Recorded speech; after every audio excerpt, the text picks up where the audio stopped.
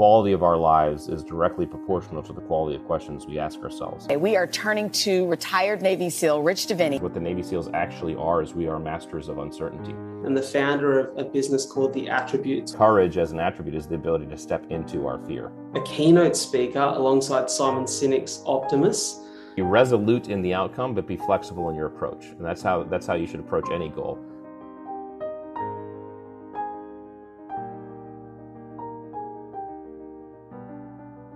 And one thing that I really love in a number of podcasts that I listen to and connect with, I guess these consistent themes at the back end of every show where it gives the listener or the viewer something to look forward to, where they know that guest is going to answer the same questions as the ones previous have. Yeah. And there's basically 5 questions that I like to tap into and get an idea of who you are as a person for maybe someone who'll be seeing that as a trailer, because I upload that separately too. But also it's a really nice way just to close off a great conversation. So the first is, if you had to recommend one book or one podcast to someone listening, what would it be? One book or one podcast? Okay, well, because he's a dear friend and because I think he's doing such great work in the world, I think the podcast I would recommend is the Huberman Lab podcast. And yes, he's a dear friend, but it's also because I've always believed in today's environment, in today's society, scientists and people who discover they're the rock stars in my mind, right? I feel like we put such emphasis on Hollywood and YouTube and these people who, and I don't want to besmirch anybody, but they don't contribute a lot. And the people who are contributing to human beings and our society and our environment, by the way, every day are those people doing the hard work in the labs and the scientists. So he is highlighting those people, and I think he's doing an excellent job. Books. I mean, I try to read so much. I try to diversify my reading. So I think that's a very tough question to answer if I were to boil it down to one. But I will say some of the books I love the most, in other words, I kind of go back to are the Yuval Harari books, Sapiens and Homo Deus. He's a writer that writes about the human species and human evolution in a very fascinating, interesting way for me, because it really highlights us as a species and why and how we've come the way we've come. So those are the 2 I would recommend. I love it. Now, the second question, maybe a little bit controversial on this podcast. I usually ask the one skill you'd recommend mastering that significantly improved your life. Maybe I'll allow you to come at us with 2 answers here. The one skill you'd recommend mastering and the one attribute that you'd recommend developing that has significantly improved your life. I will. Okay, so I'll answer that in 2 ways. The first one will be the attribute, and I think I'm not sure if attributes can be mastered. Okay, I think attributes can be developed and attributes can be kind of executed, right? But I think those if you're going to focus on one, focus on the grit ones. And if you're going to focus on one attribute in the grit ones, focus on your courage. Practice courage. All right. And then the next one, interestingly enough, you'll agree with this, is resilience. Practice courage, practice resilience, practice stepping outside of your comfort zone, and then practice being able to recover when bad things happen. So those are the 2. Skills. It's interesting. I'll answer this one by giving you a little bit of preview. I'm starting to map out the second book. The second book is going to be about mastering uncertainty. And what it takes to become a master of uncertainty. And there will be some skills. There are some skills that are involved in the ability to drop into any environment and perform, and be a problem solver. So those skills I will outline in the book. But I think part of those skills involve your ability to, and again, I know there's an attribute called compartmentalization, but the ability to compartmentalize takes some skill. And I'm going to map out those skills in this project. But to give people just a little bit of taste, one of the things that someone should practice doing on a consistent basis is the skill of asking better questions. Our brains are question answering machines, and when we plug a question into our frontal lobe, our brain has no choice but to come up with answers. And oftentimes we do this, but we do this the wrong way. We say things like, "Why am I so bad at this? Why are these people out to get me? Why does things always happen to me?" as soon as you ask that question, your brain is going to start giving you answers, and I guarantee they're not going to be empowering. And so every single high performer that I've ever experienced, and I learned this trick in high school, they take conscious control of the questions they ask themselves on a consistent basis. They ask better ones. They ask better questions. And I'm a true believer, both experientially and philosophically, that the quality of our lives is directly proportional to the quality of questions we ask ourselves on a consistent basis, right? If we ask ourselves better questions, we focus on better things, we go better directions. And that's a skill that can be practiced and developed. Mate, that's an answer and a half. I love that. And I want to quickly comment on what you said just there about asking great questions. You actually, on the Lewis Howes podcast, which I listened to this morning before we tapped into our chat here today, there's one thing you said that I really loved and really agreed with, and I'm definitely guilty of not doing it at times, but you said, when you effectively ask a question and you're effectively listening because you care about the response that that person's going to give, you can't, if you're truly listening, you're not just going to fire back with advice. Right. Like, you need to sit with that. You need to actually process what someone's saying. And I thought that was such a good recommendation, because I know at times, and I actually today, when I was asking mates questions and checking on a few people in my life, I was trying to be really present with that. Like, instead of just tapping into like wanting to help all the time, sometimes the most helpful thing is actually sitting there and absorbing what someone's saying. Yeah, And, absolutely. Yeah, and people I'm want to so be guilty listened of to. that. Yeah. Yeah, we Yeah. all are. Don't feel bad. We all are. We all typically approach conversations with this idea of, when someone's speaking and I'm listening, I'm thinking about A, either what I'm going to say next, or B, how what that person's saying relates to me. And this is not a malicious act. We're trying to do it because we think it'll actually help us relate to this human being. The problem is, when we do that, we're taking focus away from them and we're placing it on us. And so the trick to true empathetic listening, and by empathetic listening, I mean listening that allows someone to feel like they are cared about, they cared for, is to, as you're listening to someone, be completely engaged. And as they're saying things to you, if something's coming to your head, you basically pretend it's a whiteboard and you wipe it away, and you are fully present, you're fully hearing them. Then when you listen to someone, they will truly start to feel cared for. They will feel like you care about them as a human being. They feel like they will feel heard, because that's really what people want. They want to be heard.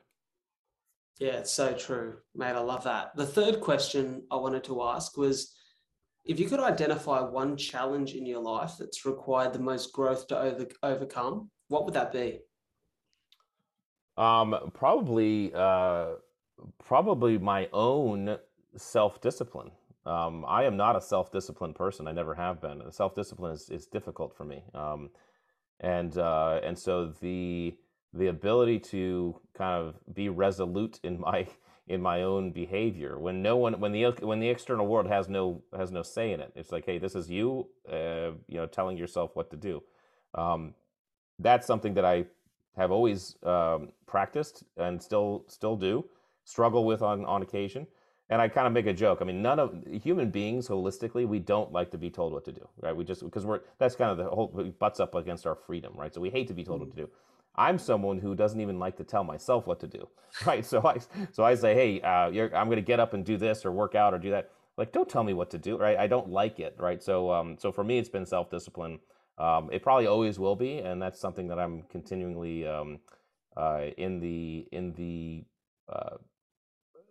dance with, I guess is a good way to say it. So Yeah, it's so interesting, because it sounds like such a contrast to what people would believe of a Navy SEAL, yeah, right? yeah. But Well, I I mean, think, again, but it's interesting because Navy SEALs, whatever endeavor, anybody you see out there, and you know this because you are a success. Anybody that you see out there who has been successful, again, all the people are seeing is the success part. They don't see all the struggle that's gotten them there. It's kind of like this Michael Jordan saying, it's like, I did 10,000 free throw shots. I failed 10,000 times. All those failures are invisible to people when they see someone who's who's succeeded. And so that struggle is present for anybody who's succeeded, and it continues for people who succeed. Those people who are serial succeeders, they are people who have also become serial challengers and pushers and workers, and they've serialized their ability to kind of go through grit and things like that. So yeah, it might sound surprising, but it's the underpinning of any successful person or any success is a bunch of struggle. And so when people hear, it's like, oh my gosh, I can't believe you struggle. You know, everybody who you see, I know there's exceptions. There's some people who have just made it, right? But that's not that's a low percentage. You know what? And even to that, though, I spoke about this on a podcast recently. I had an Australian hip hop artist, B Wise, on the podcast, and we spoke about those people in, we're referring to the music space or any space in life, who just kind of stumble into success. And ultimately, what happens, or what I seem to think happens, is short term, it's sweet and it's all going, rosy. And then a little bit of adversity comes in because they haven't actually built the grit, or Mm-hmm. they don't have the attributes to push through the adversity, to be resilient, then it kind of falls off. I Yeah. don't think they're ever the people who are long-term successful. Yeah, I would agree. I would agree. And I would say, I mean, there's some people, kind of life is interesting. And there are some people who I kind of, I relate it to Mount Everest, okay? And where we're born matters. And there are some people who are born and they're only about 10 feet from the peak, right? That's their lot in life. They don't have far to go to be at the top of Mount Everest. There are some people who are born, they're not even in Tibet yet, right? I mean, so depending on where you were born, I say, yeah, Nepal, I guess. Where you're born matters, so our lot in life matters. And just because of the way nature is, because of the way the world is, sometimes you are born in a position where the struggle is a lot more to get to that peak, and I think those who are born closer to the top sometimes don't understand the work it takes, and so when they get to the top, it's not appreciated as much, maybe, and it's not cherished as much. So therefore, when adversity comes, when things kind of bend, it's you often see people kind of take a stumble. Yeah, most definitely. The fourth question is, if there was a daily ritual or routine that you like to keep within your day that you feel sets you up for an element of success or happiness in your day to day, what would that be? Well, I think that's going to be subjective for everybody. I think gratitude is probably the most important one, and how you experience gratitude is going to be up to you. There are some people who will sit down and write, "What am I grateful for?" And think about it that way. And there are some people who go surfing, and think about it that way. For me, I mean, I have my family here, and I spent 20 years in the military, and the large portion of it was leaving them, and that was hard for all of us, and my two boys and my wife, and now that I'm home, after I retired in 17, so I've been home for a while. I'm so grateful to be home. So I hug and kiss my kids every day and my wife. I tell them I love them as much as possible. That for me is a gratitude practice that I would not miss. Every day I do it. Even when I'm traveling, I try to do it, but I feel a deficit when I travel. So I think that's a ritual that I have that feeds into this idea of gratitude. Because again, if you are able to get yourself to a truly grateful place, first of all, biochemically, it's phenomenal what the biochemistry is happening in your body, the positive chemicals that your body's creating from that emotion of gratitude. But also, it's almost impossible to feel depressed. It's almost impossible to feel unmotivated. It's almost impossible to feel unhappy. And you also put things into context and perspective, because there's so many people out there who are suffering miserably, and to understand, oh, you know what, I have it pretty good. I'm really grateful for where I am, who I am, where I was dropped off when I was born, the distance from the peak, and I'm grateful for the challenge and the struggles I've been given to achieve. And so I think gratitude practice in whatever form that anybody can practice it is the one thing. Mate, so beautifully said. The last question, and what I would seem to think is, well, in my opinion, the most important of the five, Yeah. is, if there was one message that you could share with the world and encourage them to act on it, what would that message be? It would be that in the conduct and the exploration and the pursuit of any goal, it's really important to understand that it's not always going to feel like you're heading towards the objective. And so again, I'll use the rock climber as an example. the rock climber looks at the peak or the cliff that he or she wants to climb and says, okay, the outcome is the top, obviously. I got to get to the top. And then usually we'll proceed to map out just a rough sketch of how they think they're going to climb that rock. But they understand that they're not going to figure it out until they get climbing. They have to start climbing. And as they're climbing, they're going to recognize at some point, and probably on several points, that the original path that they saw or they thought they saw is not actually going to effectively get them there. They're going to have to change their approach. And sometimes in changing their approach, they're going to have to look over, and the next best handhold or foothold is actually like over there to the right and down, which means they have to move down and away from their goal to get to the next handhold or foothold. And in doing so, may even actually lose sight of the top of the peak. So the analogy is that when you're in the pursuit of any goal, sometimes it's going to feel like you're moving away from it. Sometimes it's going to feel like you've lost sight of it. But just focus on that next handhold or foothold, right? And you will get there. And so I always say, kind of be resolute in the outcome, but be flexible in your approach. And that's how you should approach any goal. Make a rough plan. Say, okay, and then get moving on it, and then just be flexible as you go, and understand that it's not always going to be rosy and pretty, and it's not always going to feel great. Just make sure you're focusing on the next handhold and foothold. Such a powerful message, mate. Rich, it's been such a pleasure to sit here and chat with you, and I know you probably hear that from everyone that you sit down on a podcast with, but I truly mean it. One of the biggest joys for me in what I do is, like I said, I get to learn from incredible people. But there's something that I love at the end of every podcast, and I can honestly say it rings true with you. I'm not only a fan of your work, but I'm a fan of you as a man. Now, having had the opportunity to chat and hear about your story, what you're about, and I can visibly see that the human being that you are, you'd have such a value and such an impact on the people around you in your life. You've had an impact on me. So I want to say thank you so much for being a part of A Lot to Talk About. Thank you for sharing your messages, your learnings with our audience and with myself. And I really want to encourage absolutely everyone who's tapped into today's interview to go ahead and look at the show notes. I'm going to have all of Rich's links to his social medias, all of the links to the websites that you can go and tap into the work, the books, because this is really work that we can all benefit so much from. So, mate, the pleasure has been all mine. And you gave me a very nice compliment early on in the podcast and said that you admire my grit. Well, let me tell you, mate, I think it compares nothing to yours. So, like I said, I'm a fan, and it's been an absolute pleasure.